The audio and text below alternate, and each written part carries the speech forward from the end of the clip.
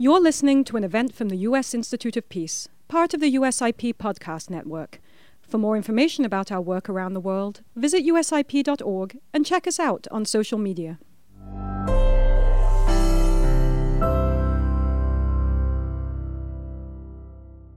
Welcome back to Carlucci Auditorium.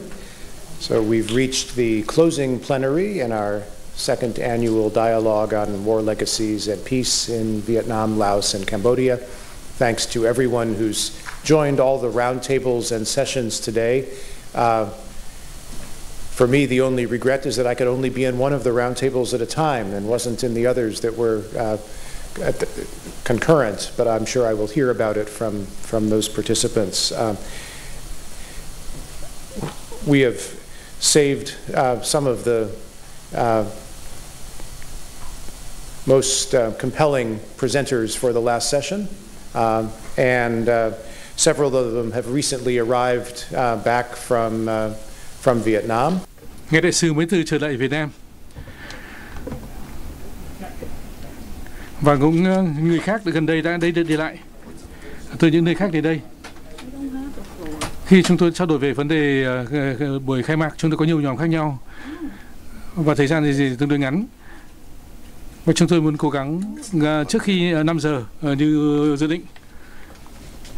Cái phiên họp bế mạc hôm nay là để những cái tiếp theo trong những vấn đề mà khôi phục những cái việc mà hậu quả chiến tranh, khắc phục hậu quả chiến tranh và xây dựng hòa bình. Và tiếp theo những cái ý tưởng của ngài là Lai Hy.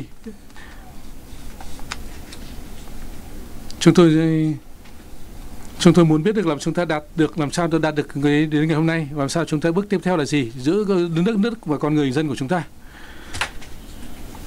Chúng tôi rất hân hạnh giới thiệu ngài đại sứ Mark Nepper là người đại sứ đặc biệt toàn quyền của Hoa Kỳ tại Việt Nam. Ngài đã làm việc là phó trợ lý ngoại trưởng cũng như là trong làm việc ở Việt Nam, và ngài nói chuyện cả tiếng Việt rất là giỏi. Ngài đã tham gia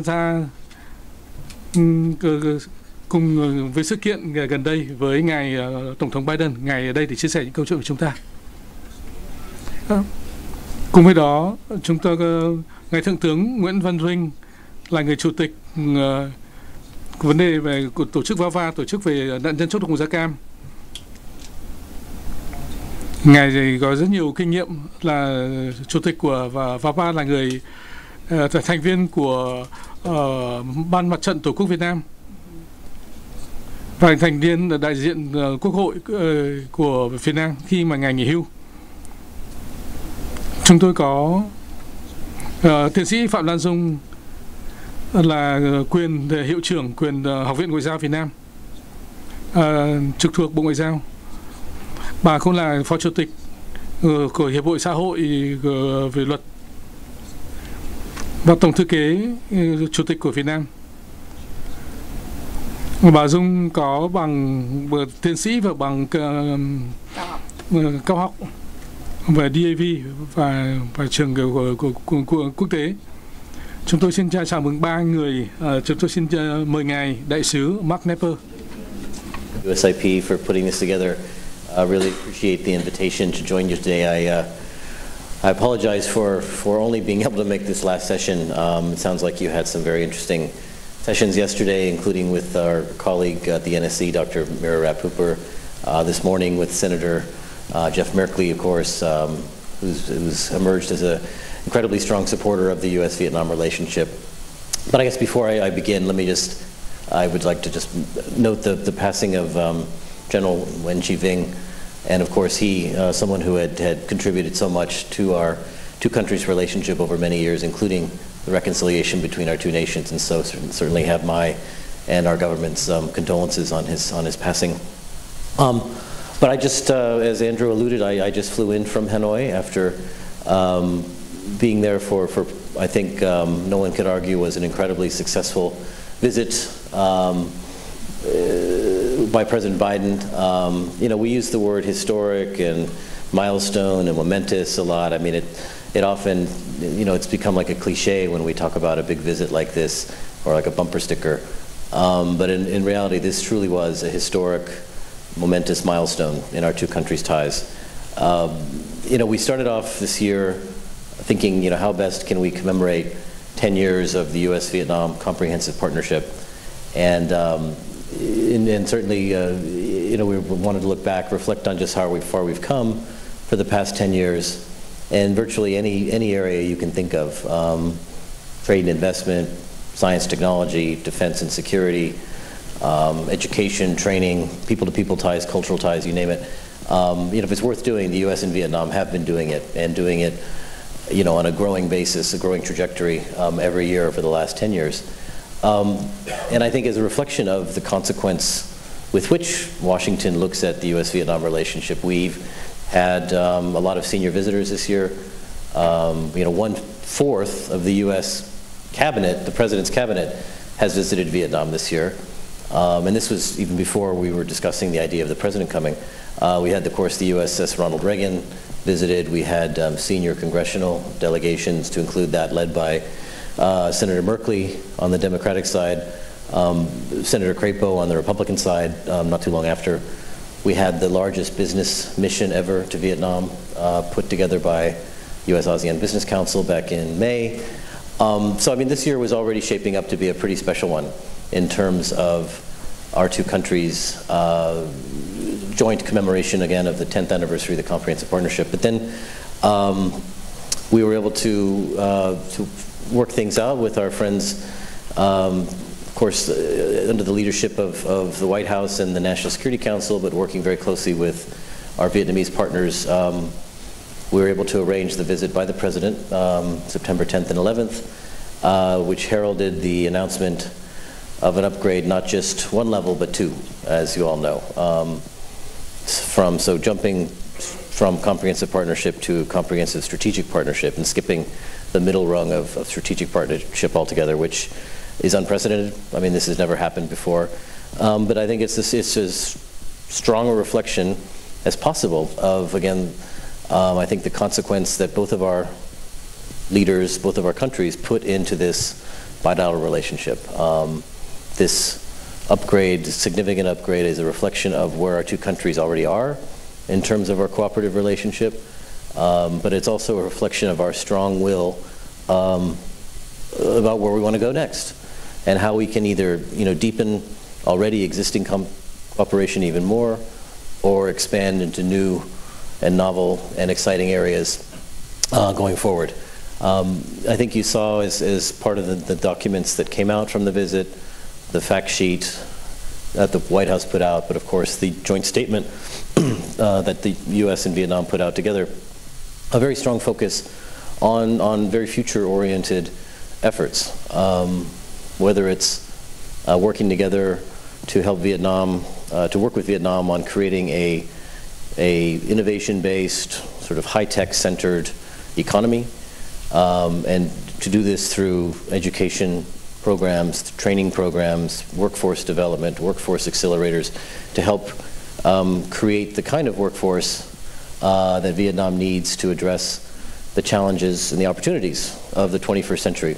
And so we're very pleased that there were so many concrete announcements as part of this visit that will involve training and education, and really, the United States aligning itself with the very significant and ambitious goals that Vietnam itself has set for its future, whether it's to be a net zero carbon economy by 2050, whether it's to be a high income economy by 2045, whether it's to be a digital economy by 2030.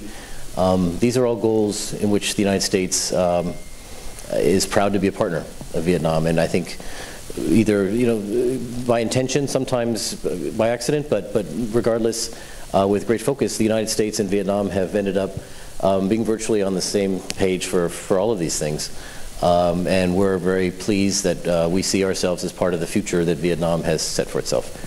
And so I think it's important to remember that the United States very much wants to be to partner with Vietnam, to deepen this partnership, to look for ways, again, that we can expand existing cooperation, but also look for new and exciting areas of new and different cooperation.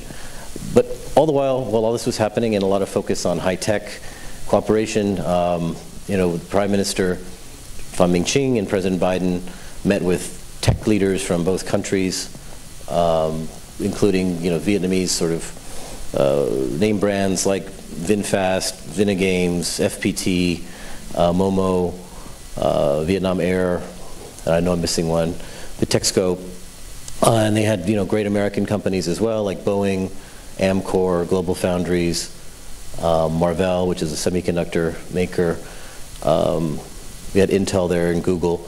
So again, trying to figure out ways our two countries' leading tech firms can work together to help usher the way forward for a future in which the United States and Vietnam are very, that our two economies are inextricably tied together. And I can't think, again, of a more public or more resounding way to show the world, to show our two countries, to show our two peoples, that the United States and Vietnam are moving forward shoulder to shoulder together in a future in which our fates are tied so closely. But as all this focus on the future was taking place, and I guess circling back to the theme of this last 2 days at this dialogue was, of course, the very strong recognition about the importance that reconciliation efforts have played in bringing our relationship to where it is today. Recognizing that our efforts at reconciliation predate even normalization. Of course, we're in the 28th year since normalization, but we just celebrated the 30th year of joint field activities between VNO SMP and DPAA. And not to mention all of the work we're doing, whether to address war legacy issues, whether it's the search for the ongoing search for missing American service members, and hopefully the accounting for them. Now the efforts underway to help Vietnam account for its own fallen through both archival research at Harvard University, and I know Tony's in the audience somewhere. Where are you, Tony? There he is. As well as DNA analysis, something led by our U.S. Agency for International Development. I saw Tony Kolb. There he is in the back. Thank you, Tony, for your efforts there. But also UXO remediation, led in part by the State Department, but also many different international groups like Peace Trees, excuse me, Peace Trees and Norwegian People's Aid and others. And then, of course, the Bien Hoa, the overall dioxin remediation effort, which successfully concluded at Da Nang a couple of years ago and is now underway at Bien Hoa. But all of these areas are areas in which the United States and Vietnam are working closely together. The United States is fully committed to seeing these through. And I think on the occasion of the President's visit, we had a very moving event in which you had a couple of American veterans who live in Vietnam, and you had a Vietnamese veteran come together, and we handed over the diary that belonged to this Vietnamese veteran. And at the same time, some items were handed over from the Vietnamese side to our side, personal items that had belonged to American soldiers that were being returned to us, as well as turning over archival research. Again, thanks to Harvard University, we handed that over to the Vietnamese side. And so really, so against the backdrop of this summit that was very focused on the future and high-tech cooperation, innovation, entrepreneurship, creativity, still there was this very strong recognition about the importance of ongoing efforts and cooperation to promote reconciliation, to continue to address war legacy issues. And this is something I think that we in the United States are certainly committed to going forward. And I would just conclude by saying the final event the President did before going to the airport, and I know many of you saw this in our own, where's Major Chung? He was part of this, there he is, was when the President visited the John McCain marker there by Chuk Bak Lake. I know we all know it. But again, very moving for him to go with Senator John Kerry to honor the memory of Senator McCain, and really that sort of tableau of the President with Senator Kerry in front of the marker to John McCain, and just the recognition that it took great courage on the part of, these two individuals, Republican and Democrat, but also joining hands with people of great courage in Vietnam, who at the same, around that time, Nguyen Ca Thach and others, who strongly believed in the importance of reconciliation, the importance of trying to address issues related to the war, to try and normalize our relationship. And so I think it was very fitting the president on his way out of Hanoi stopped there to acknowledge the role that John McCain played. Again, honoring the past, but with a very clear vision and very strong focus on the future of our relationship. So I'll stop there. I've probably gone on too long, but it was, again, no overstatement to say this visit was truly historic, and it's truly an honor. Our Deputy Assistant Secretary Melissa Brown was there as well. We had fun putting that visit together. But yeah, truly a once-in-a-lifetime experience. So thank you very much.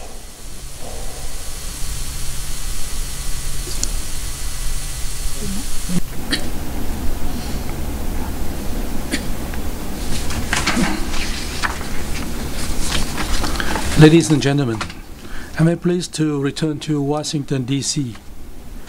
to attend the second dialogue on dual legacy and peace. First of all, I'd like to thank the organizing committee for inviting me to attend and speak at this dialogue. As you know, the dialogue on the consequences of war and peace, we cannot help but mention that the war history has been impacted with the image.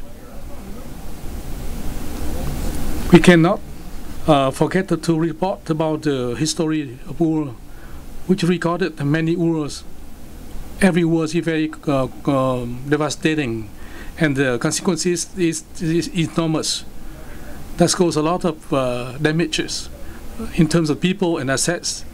So many civil structures, the buildings, the agricultures, the cultures never be restored. The consequences of war are extremely huge. It is an obsession in the mind of every person.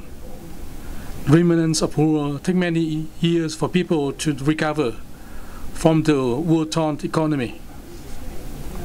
In Vietnam, the chemical war was even more brutal. Even though the war has been over for nearly 50 years, the overcoming of the consequences of war is still somewhat that all warring parties must pay attention to. Vietnam has made great effort to heal the wounds of war, improving the environment, killing mice, and take care of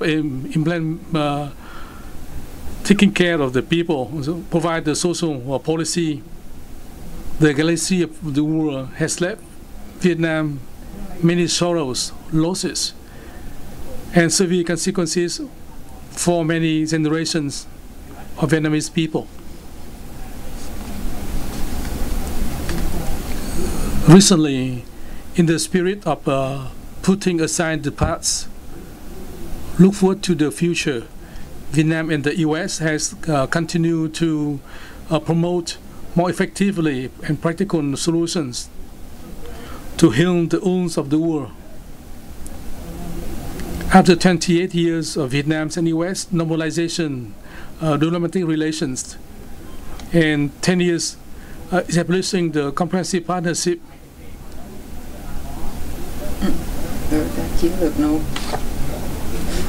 September 10 September 2023, General Secretary of Communist Party of Vietnam and U.S. President Joe Biden signed an agreement to upgrade the relationship of the two countries to comprehensive strategic partnerships. The cooperation to overcome the consequences of war is considered the foundation of the two countries as contributing to the process of the reconciliation, building the trust between two countries, opening the new opportunities for cooperation. In that spirit, series of proposed projects has been implemented, recognizing joint efforts in Vietnam and U.S. cooperation on overcoming the consequences of war, including the completion of the detoxification project in Da Nang, and continue to implement the Dioxin project in Bien Hoa at Bien Hoa Airport, and the project to support improving the quality of life of the people impacted with the Agent Orange. In 8 provinces, the project for communications on overcoming the post-war bomb, mines, and chemical agents. The U.S. and the Vietnamese government, U.S. government has sponsored a number of the programs for Vietnam for nearly 3 decades, with the purpose of cleaning the landmines, explosive materials, educating about the risks of mines and explosive materials. Although the U.S. government has provided aid to Vietnam, but that aid is still very modest compared to the consequences, the serious level of the consequences that the U.S. goes to the Vietnamese people. But the support and focus on the certain environmental issues, while the taking care of the people, of the life of the victims of orange agents and dioxin are still very limited. Many have passed away because they couldn't wait. They don't have time to wait. Actually, the pain of the consequences of war still haunts the living and have not been completely resolved.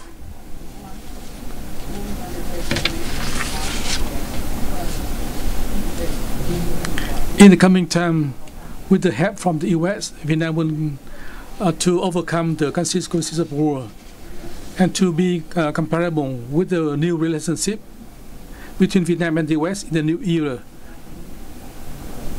In this regard, I'd like to propose the following comments. Firstly, both sides need to build a comprehensive mechanism to resolve the consequences of war in a stable, long-term, and systematic way. Secondly, Vietnam hopes that the U.S. will continue to promote stronger cooperation in the fields of environmental treatment, overcoming the consequences of bombs and toxic chemical dioxins in Vietnam, mobilizing and committing resources to treat dioxin pollution at Bien Hoa Airport and Phu Quoc Airport, coordinate to evaluate the results of dioxin treatment at the A Sơ Airport, A Lưới District in Thừa Thuyên, Huế Province. Thirdly, continue effectively implement projects to support improving the quality of life of people with disability and victims of orange agent, and provide additional resources to support the orange agent victims to improve their life, which has been visible. Fourthly, the U.S. government considers support construction of the dioxin analysis center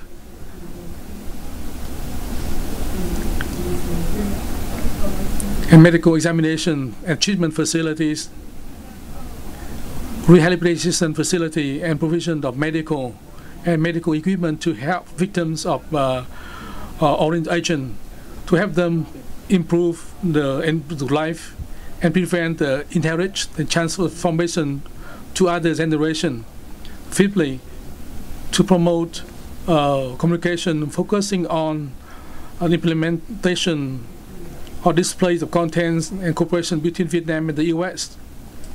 to overcome the consequences of war and the chemical toxics. And the War Remains Museum in Ho Chi Minh City, and distributes and displays that in the A Lưới Airport. Sixthly, organize exchange visit, create the condition for young people with disability impacted by orange agent, in particular to support them to have more interaction with the U.S. Asian American people, so that have more confidence and been the more love, they can learn and strive more for the better relationships.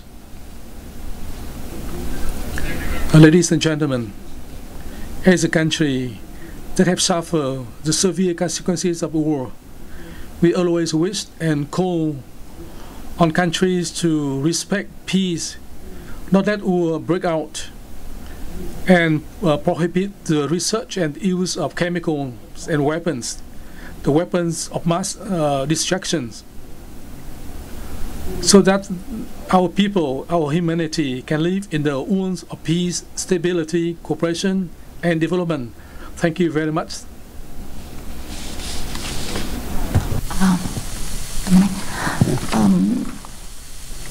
First of all, let me express my sincere thanks to the USIP for allowing me the opportunity to be here today. I remember during the first half day of the dialogue, Ambassador Ted also said that we have to be sincere about the past. We have to look at the past and tell the young generation what was going on between the two countries. Even though a lot of people do agree with his statement, we do understand that this is one of the tasks for education. I was asked by the organizer to talk about the role of education in conciliation. And we know that it is one of the main tasks of education is to help the young generation to understand better about the war.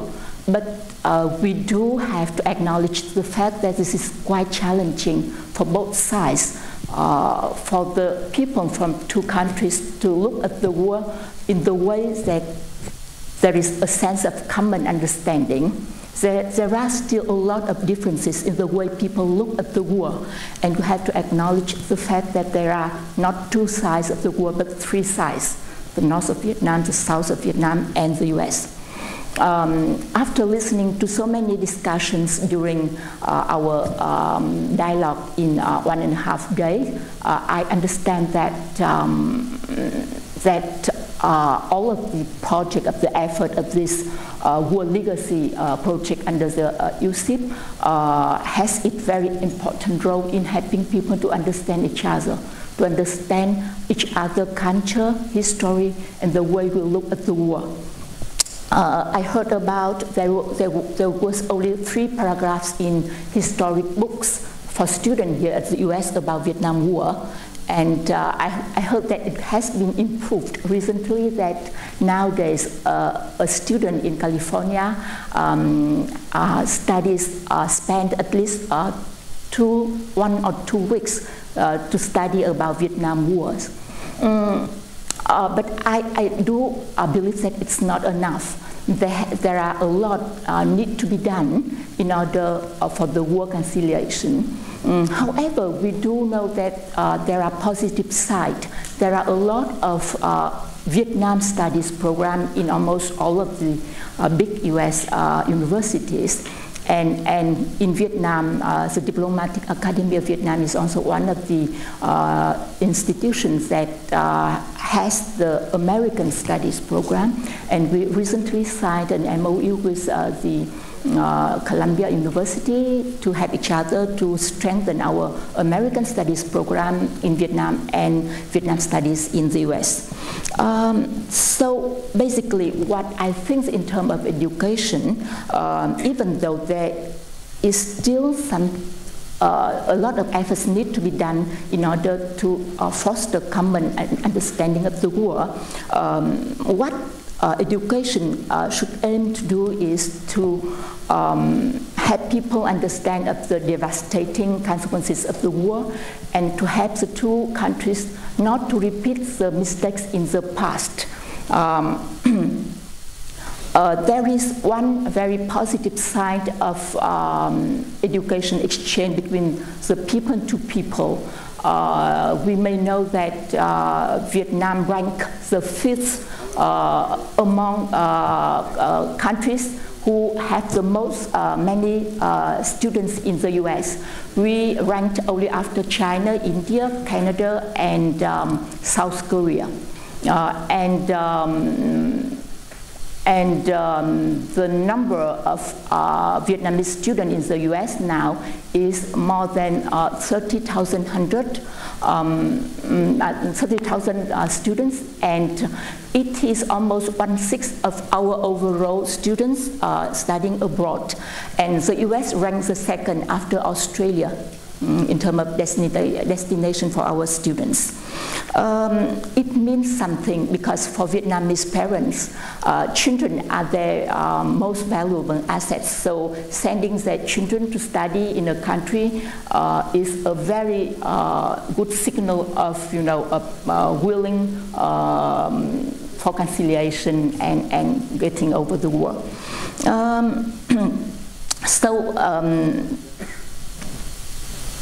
I think that after what happened last Sunday, people said that we now enter a new chapter of our relationship, and what education, what is the aim of education in the comprehensive strategic partnership term. I think that this is very good time for education to be a leading factor in terms of helping the two countries to fulfill all of the objectives stated in the joint statement between the two leaders of the countries. And the keywords are high technology, semiconductor production, and digital innovation. So the cooperation between the two countries in terms of training of the high-tech workforce is one of the win-win solution for the two countries. And we know that that Vietnam can play some role in the semiconductor market, in the semiconductor production chain. But if we look at the example of Taiwan, it needs like at least 10 years for Taiwan to develop its high-tech workforce semiconductor engineers. So we are looking forward for the cooperation between the US and Vietnam in terms of helping our country to build up and to develop our high-tech workforce. And last but not least, there is a lot to be learned from the team of a strong supporter of the US-Vietnam relationship from both countries, and members of that team of the provocateur for our relations are ambassadors of the US to Vietnam, including Ambassador Mark Knapper. In the luncheon organized by our president to President Biden, we met with Ambassador Mark Knapper, with Dan Crittenbrink, and many other Vietnamese ambassadors to the US. And they are all very, very optimistic about our relations. And what I'm looking for is you sharing with the young generation of how miracle you have, efforts you have done in order to bring the two countries to where we are now. And with that, I would like to end my speech, and that is one of the other objectives for you in the remaining time of your term. Thank you very much. Please join me in thanking our three distinguished speakers. Xin cảm ơn ba người trình bày của chúng ta, và mỗi đóng góp của mọi đóng góp của tất cả đóng góp về quan hệ của Hoa Kỳ và Việt Nam.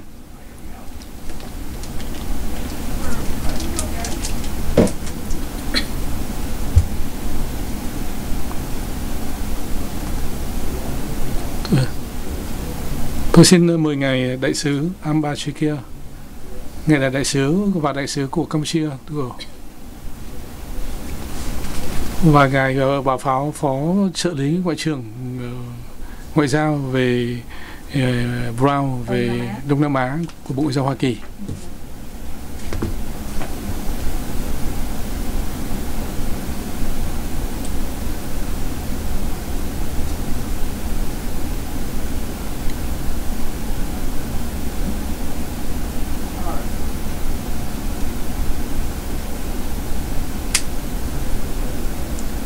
Ông đại sứ Kayo, xin chào mừng ngài trở lại Viện Hòa bình Hoa Kỳ. Đây là nhiệm kỳ năm thứ 2 của ngài tại Washington. Trước đó thì là ngài là phó vụ trưởng vụ ASEAN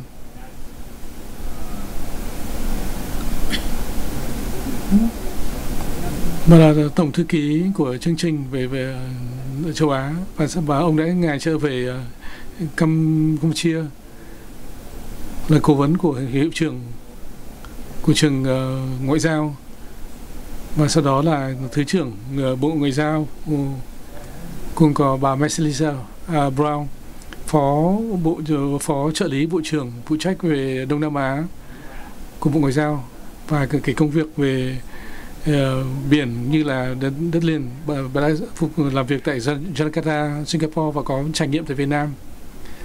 Bà gần đây đã cùng với ngài Tổng thống và cả đội của chính phủ Hoa Kỳ đến Việt Nam. Mối quan hệ giữa Lào, Việt Nam, Campuchia, và chúng tôi quan tâm làm sao có cái tiến trình mà chúng tôi thấy được khu vực đã đóng góp vào mỗi nước, và chúng tôi tiếp tục và mong đợi phát triển với quan hệ với các nước. Cảm ơn. Trước hết tôi xin cho phép tôi thể hiện cái sự cảm ơn Viện Hòa bình Hoa Kỳ đã mời tôi tham gia chương trình này. Đây là lần thứ 2 tôi ra chương trình này. Tôi rất hạnh là Campuchia được tham gia vào chương trình về hậu quả chiến tranh và những xây dựng hòa bình. Chúng tôi tiếp tục thì tôi xin chúc mừng Hoa Kỳ và Việt Nam trong quan hệ mới. The partnership between the two countries. Well, you see, in the U.S., most people know as Vietnam War, but actually the war in that region is included in the whole three countries as Indochina countries. Cambodia has been being bombarded since as early as 1968. And that is one of the reasons why the politicians in Cambodia got differences and then led to the breakup and civil war in 1970s. It is one of the reasons from the because the Ho Chi Minh Trail, as the world know, come down and then run adjacent the border of Cambodia. So the bombing, including the yellow agent, also along the trail since 1968 or as early as late 1967, affected the whole people of Cambodian life on 3 or 4 provinces along this border as well. So that is how we very much appreciate the USIP for including Cambodia in this War Legacy program and War Legacy and Peace program. See. For decades of war, 3 decades of war almost, that we enter into the war, it left us with a lot of destruction, but also with the psychological and leftover of landmine and remnant of war, such as the unexploded ordnance and so on. So it leave a trail of victims even after the war completed until 1998 that we implemented the win-win policy that we can abolish and we dismantle all the Khmer Rouge factions, and then we have seen a real peace. That is why we, through our experience, we believe that all war cannot end the war by war. It has to be ended by negotiation and reconciliations and so on. And that is how we believe that the program would help Cambodian as well. The general has talked about recommendations about what we should do. Our previous speaker also talking about this in Vietnam, but I would like to request the U.S. to expand that program to all the 3 countries, because we all received the same effect from the war, which is known as Vietnam's War as well. You see, after the war ended, Cambodia has remained around 6 million mines in the 4 to 6 million mines in the countries, which we have to clear. Even till now, we are still doing our most things to clear all the mines for our agricultural farmlands and so on. And from year to year, thousands of people were victim to the landmine and left over by the war. We do believe that landmine and cluster bomb should be considered as the banned weapons and as well as the chemical weapons as well. So this is how we propose that it should be considered this way. Because of experience in landmine, the Cambodian has done quite well. And that is how we become expert in the region in demining. And we have, from the time of during the mid-90s, that we received assistance from the UN and from the world, including the US, to help us in demining in the area. We become an expert, and now we are participating in the UN peacekeeping as well to demine the area of the infested with landmines and remnants of war. We send our deminer to 9 countries in Africa and in Middle East, and we even now training the Ukrainian deminer in Cambodia to help them to demine the mine in war in Ukraine. We also have cooperated quite well with the US in the field of MIA and POW. Our cooperation has done well, and it remains around 40 remaining of the MIA left inside Cambodia.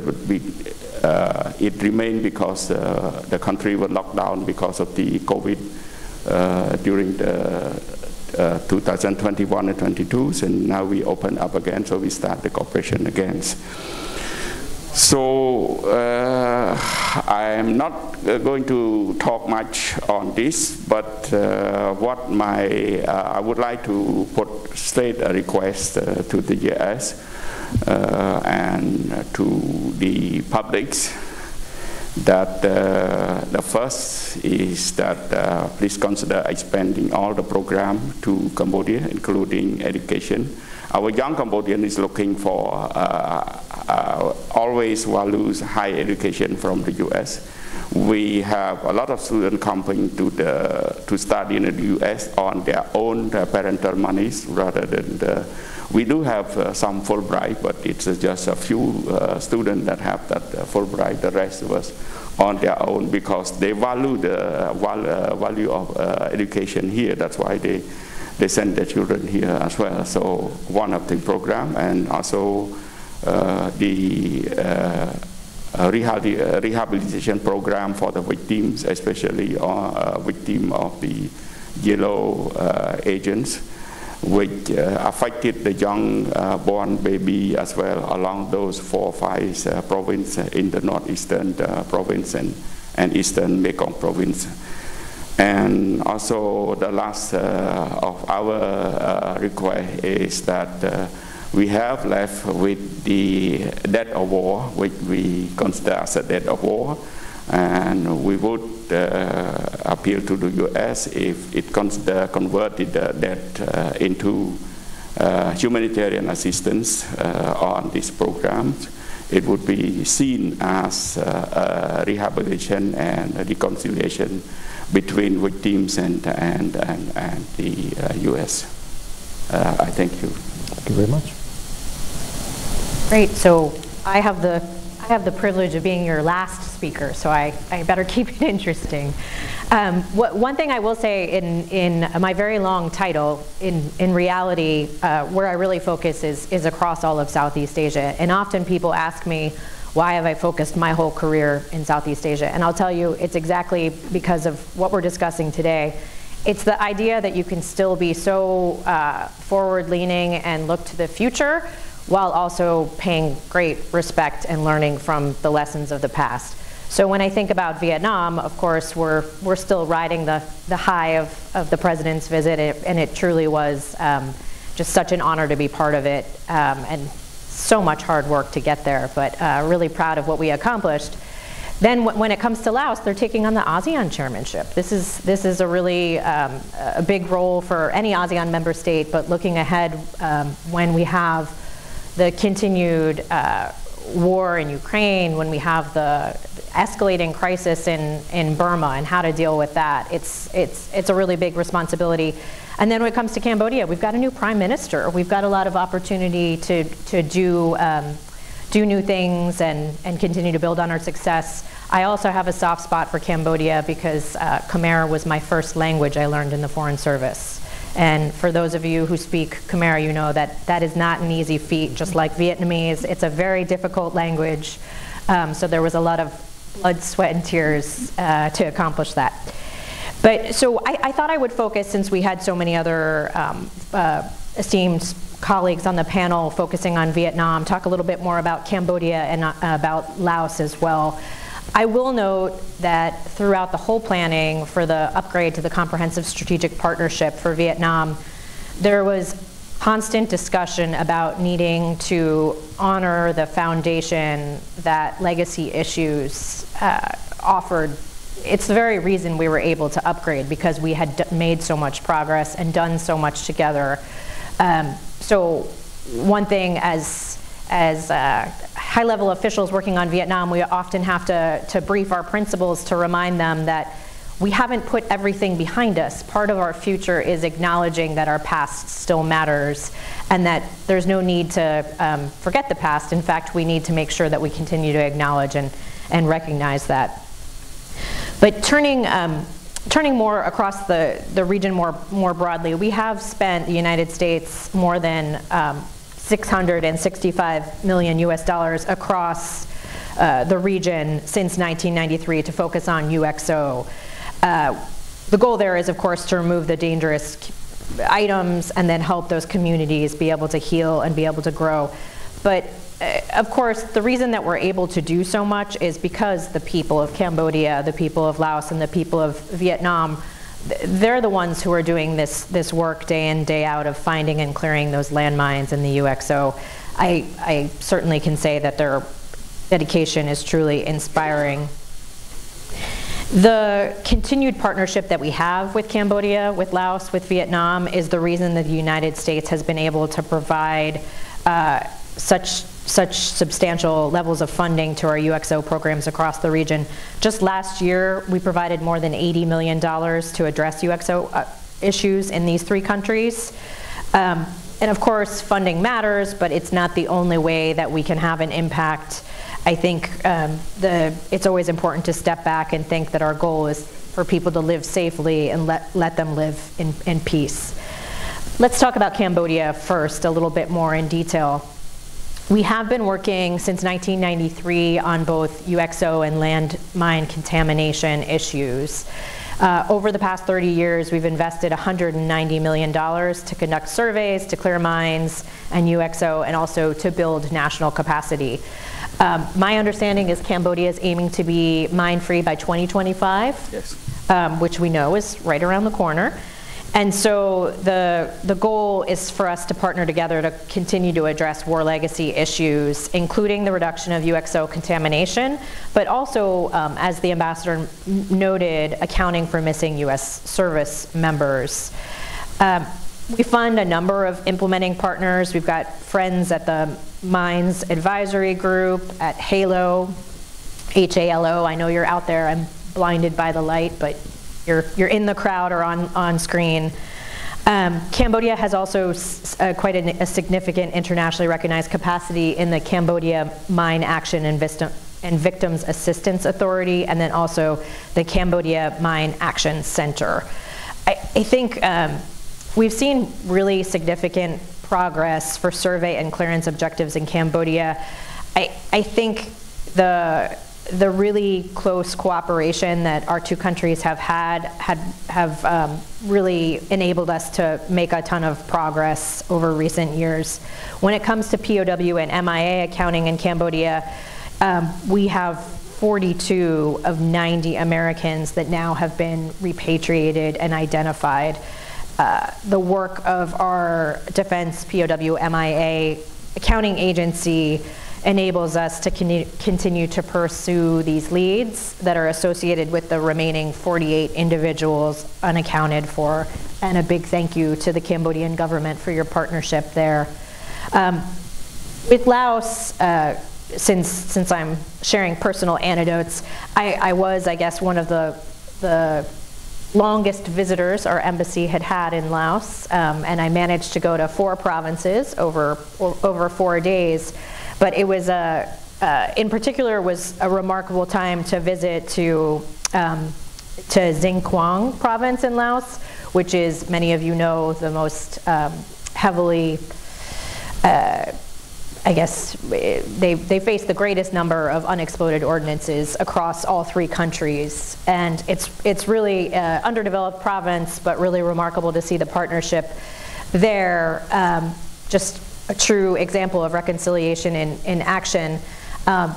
One of the most interesting parts that I found was the implementing organization who was doing the demining. Most of their crew to the site, we drove about 2 hours outside of the provincial capital, and they were showing us the work they were doing on a cattle farm. And it was nearly all women, but adding to that, nearly all of the women had worked in the kitchen and eventually worked their way up through the organization to continue to be elevated to positions of more and more authority. They ran a very tight ship. They ordered me around. I followed all the instructions to stay safe, but it was really inspiring. And then later that afternoon, I also got to see a session where they would bring villagers to the school, and it was interesting to see the young people teaching the older people about what to do if they were to come across something that looked suspicious. But Laos more broadly, we've spent $355 million to clear and dispose of UXO since we started there back in 1995. We've really tried to increase our funding over the last 5 years. I was really privileged to join our then Deputy Secretary of State, Wendy Sherman, for her trip to Laos, separate trip, where we were able to launch another $45 million to the UXO efforts.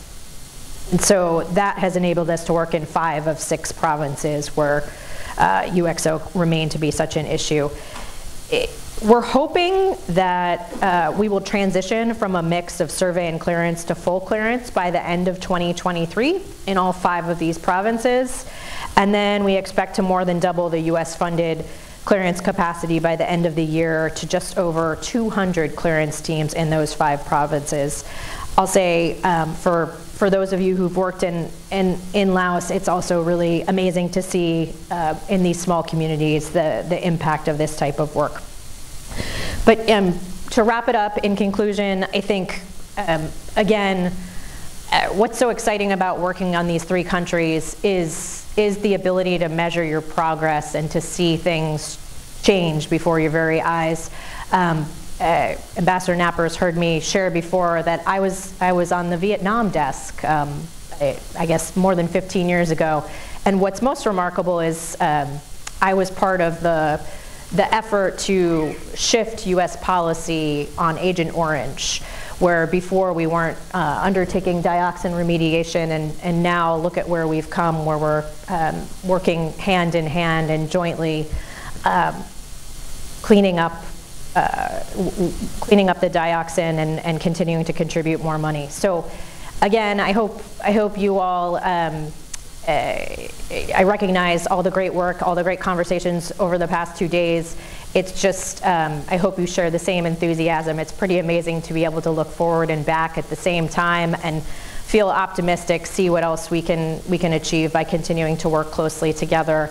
I can say that the United States has their eye very focused on Vietnam, on Cambodia, on Laos, and war legacy will continue to be an issue that we will never fully put behind us, it will only make our partnership stronger. So thank you.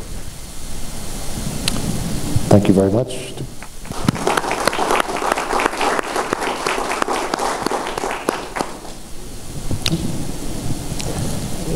We can get to everything. Thank you, Your Excellency.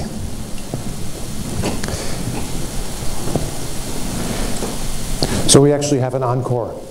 For those of you who were with us this morning in the session on the U.S.-Vietnam Youth Leadership Cohort, USIP has been cooperating with Fulbright University Vietnam for the last year on an online youth dialogue project between American and Vietnamese young people. We've invited two of the participants in that youth leadership cohort to join us today and share about their experiences. Tommy Nguyen comes from California. Andy Tamuziak is a student here in DC. So for the last few minutes we have in our dialogue, please listen to their experiences and how does this contribute to the future of our relationship that we've just heard the ambassadors and distinguished speakers describe. I'll start first. Well, hello beautiful people. Xin chào mọi người đẹp. I just want to give a shout out to all the past amazing speakers, from ambassadors, the diplomats, the people doing the hard work. And USIP decided to put the two most inexperienced people at the very end to close off. So very, very excited to do that. Once again, my name is Tommy Nguyen. I was born in Vietnam, but I was made in America. My family fled to the United States in the 1990s under the HO program, which was a program that allowed South Vietnamese veterans who were re-educated for more than 3 months refugee status to the United States. As a result of that, Vietnam became not a place where I grew up and where I formed my identity, rather a place of stories. Stories from my family, stories from American media, a little bit from the American education system. It was a country that I knew so little about, yet felt so connected to. All my life, my family told me stories to remember, to never forget about the atrocities and trauma that they faced. And I thought remembering was a very straightforward action. There's a quote from a professor from USC who was my mentor, Viet Thanh Nguyen, that there are two battles in war, one in the battleground and one in our memories. And the war may be long gone, way before I was born, but the battle still remains in our memory, in our souls and spirits. And I'm in no position to judge people on how to remember or the history. But I feel like I can decide how to remember. And for me, personally, I chose love. Love for my country, for Vietnam and the United States.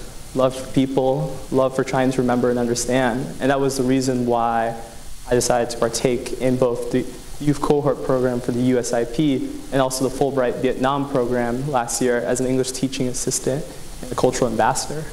All I ever wanted was to see Vietnam through my own eyes. Not from my parents, not from the lens of war and trauma, but through my own experiences, mistakes, and challenges. And that's exactly what happened. The interesting part, though, was when I got in, I requested to be down south to get to know South Vietnam. And for better or worse, I got placed in Lang Son, Vietnam, which is 10 kilometers from the border of China in a very northern region in Vietnam. And I was scared because no one in my family had ever gone to the north. Obviously, my family history puts me in a very vulnerable position, and I come from a family that grew up in Orange County, in Little Saigon, that had very strong conceptions about the north. But here I am, in a rental car on my way to Gifted High School, Chu Van An in Lang Son.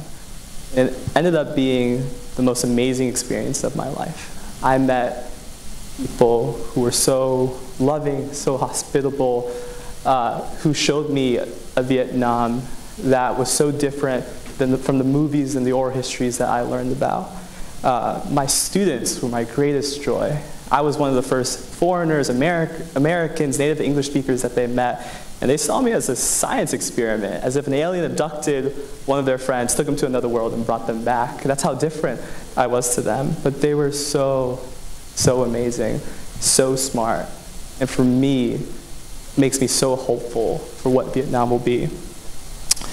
And I wasn't the only one in this program who was Vietnamese American searching these questions.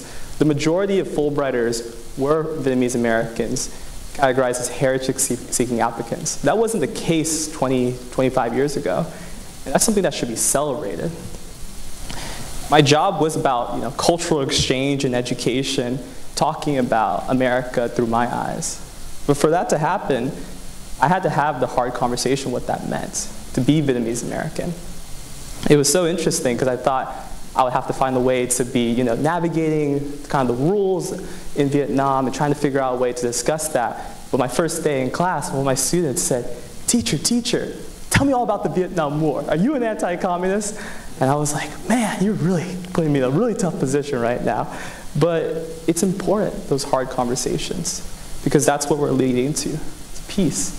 That's true peace, having these tough conversations that are necessary, this open dialogue. And for me, that's the most important part in terms of next steps when we talk about a reconciliation framework of having an open space and dialogue to include South Vietnamese narratives. Because South Vietnamese culture is Vietnamese culture, from Paris by night to the remittances and support from the diasporic Vietnamese community. It's already a part of Vietnam, just not yet in our educational systems. I feel like a lot of the conflicts that occur between the diasporic community in Vietnam comes from a lack of understanding. So we need open spaces where we can talk and care about our experiences. In terms of specifics, following models like Fulbright University, for example, that encourages an open dialogue to talk about the Vietnamese American refugee experience, about boat people, about the war, in a way where we can feel safe and add to the diversity to Vietnam. And the United States also has a lot of work to do on their end as well, in terms of decentralizing the American experience and advocating for different voices from not only Vietnamese Americans, but the Hmong people and the ethnic minorities that serve the United States just as patriotically. And also investment into Vietnamese Americans like myself. The Fulbright experience changed my life. Whenever I think of Vietnam, I don't think about the war or the trauma. I think about my students. I think about the karaoke nights when we ate, bánh mì nướng or bánh tráng or vịt quay, which is like the specialty in Lang Son. I think about all those memories. But it shouldn't be as exclusive as the Fulbright program or these academic conferences. It should be something that requires investment from both the United States and Vietnam to promote Vietnamese language classes for the diaspora community that still struggle with their Vietnamese, including myself, because I still sound like a baby in Vietnamese, to opening up Vietnamese American education centers in Vietnam that incorporate the Vietnamese American history into Vietnam. It's a tough battle. It's a hard conversation to have. For me, it's also very fun. My whole time in Vietnam talking about these issues, every time I had these intense debates with my students, it was always from a place of love and understanding. And I hope I can continue to do that through the youth cohort program, and I have been through USIP. I'm so excited for what's next. Thanks a lot, Patty. Andy? Thank you. That was wonderful to hear from you, Tommy. I really enjoyed that. And if I could just first say, I was here in May for PeaceCon at USIP, and I never imagined that in my career I would get a chance to sit on this stage, let alone later the same year. So I'm incredibly honored to be here among such a distinguished panel of speakers who've dedicated so much to the U.S.-Vietnam relationship. My story is very different from Tommy's. I was born in 2001. I grew up in Boulder, Colorado. My mother is American of Italian descent. My father's Canadian of Polish-Ukrainian descent. My mom grew up in Louisville, Kentucky, and had two half-brothers that enlisted in the Navy during the Vietnam War. Neither served on the ground and thankfully returned from the war uninjured. So in my childhood, discussions about the war didn't figure very prominently whatsoever. I learned about the war in bits and pieces, and I think in this way our experiences overlap somewhat. Our knowledge of the Vietnam War is made up of a piecemeal collage of stories, media, films, music, textbooks, and I think this is common among many young people born after reconciliation began without direct experience with the war. But despite this detached experience of many young people have an outsized impact on the outcome of reconciliation. To jump back to the quote Tommy mentioned from Viet Thanh Nguyen, which I find very influential as well. It's true that wars are fought once on the battlefield and again in memory, but I think that the population that participates in the war in memory tends to be much larger than that group that ever participated personally. So to continue promoting peace in the long term, I believe it's essential that we invite and encourage participation in peace building from a generation that doesn't know the war in the way that those who began the reconciliation process do. And that's what inspired me to join this cohort. Youth involvement in reconciliation, I believe, is especially important now because of the timing. As we approach 50 years since the end of the war, efforts are ongoing, as others have mentioned, to redress the harm done by Agent Orange, remove UXO, and return remains of those missing in action. But the numbers of people with direct experience with the war are diminishing. I had the chance to go this spring to the Vietnam Veterans Memorial here down on the National Mall for Memorial Day. It was my first experience doing that. And to see the commemoration process. What I found was a very dedicated group of veterans and their families who come on an annual basis to pay tribute. I also noticed a lot of empty seats and few young faces amidst the crowd. So this creates a difficult question for those hoping to involve young people in this reconciliation process, which is how do you encourage participation and care about an issue which many young people don't have direct experience with. And this kind of set the context for my group's project within the cohort. I'm in the memorialization group.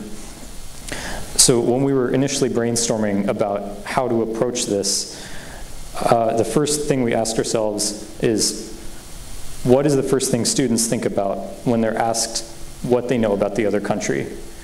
And between the Vietnamese and American participants in our group, the thing we agreed on was that war and its brutality is the first thing that comes to mind for many students who may not have much experience outside the classroom. This inspired us to investigate more about how the war has been memorialized.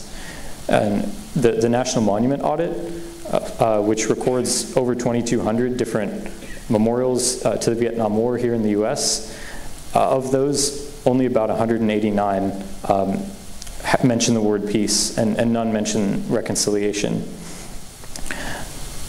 This conflict, because of the length and trauma that it's imposed, as well as the extent and quality of the reconciliation, the process that followed, makes this a unique opportunity, I think, to explore the possibility of shifting our focus and memorializing peace on a large scale. As memorials have tremendous power to influence emotions, using memorialization to emphasize the remarkable and hard-fought gains, hard-fought nature of the reconciliation process, I believe can help strengthen people's commitment to learning more about each other and building meaningful relationships. I think it's important to note, though, that such an approach wouldn't seek to downplay the significance of the war, but rather contextualize it with the remarkable reconciliation process that's followed. This process should not diminish at all the trauma or harm suffered by victims of the war, but rather seek to honor them by opening a door to a future of peace and enduring relationships where never again isn't just a saying, but a reality. Of course, not all young people will become experts on the history of U.S.-Vietnam relations. I'm the furthest thing from that. But I believe that increased knowledge about the reconciliation process through physical memorials to peace, through educational curriculum, art, film, and other creative approaches will invite future generations to participate in writing a new chapter in the U.S.-Vietnam relationship. whether it means involvement at the community level, in travel, business, educational exchange like Fulbright. So I'm incredibly honored to be a part of this cohort. I've learned so much from the experience, and I'm grateful to learn about this process. Thank you. Great. Thank you both for being here. It's amazing. Thanks to Tommy and Andy and all of our speakers, as well as moderators throughout the last day and a half. I think you all have put it more eloquently than I can about the meaning of reconciliation, the process that we're going through, the need to build relationships among people and have a vision of the future. And that's what we are aiming to do here at USIP, is to bring together diplomats, military veterans, young people, Vietnamese and Southeast Asian Americans, to share our own ideas and visions of how we can contribute to building partnerships and peace among our countries. So again, thanks everyone for being here, and we'll see you again next year. Thank you for listening to this event. If you'd like to listen to more events or explore our other podcasts, visit usip.org/podcasts.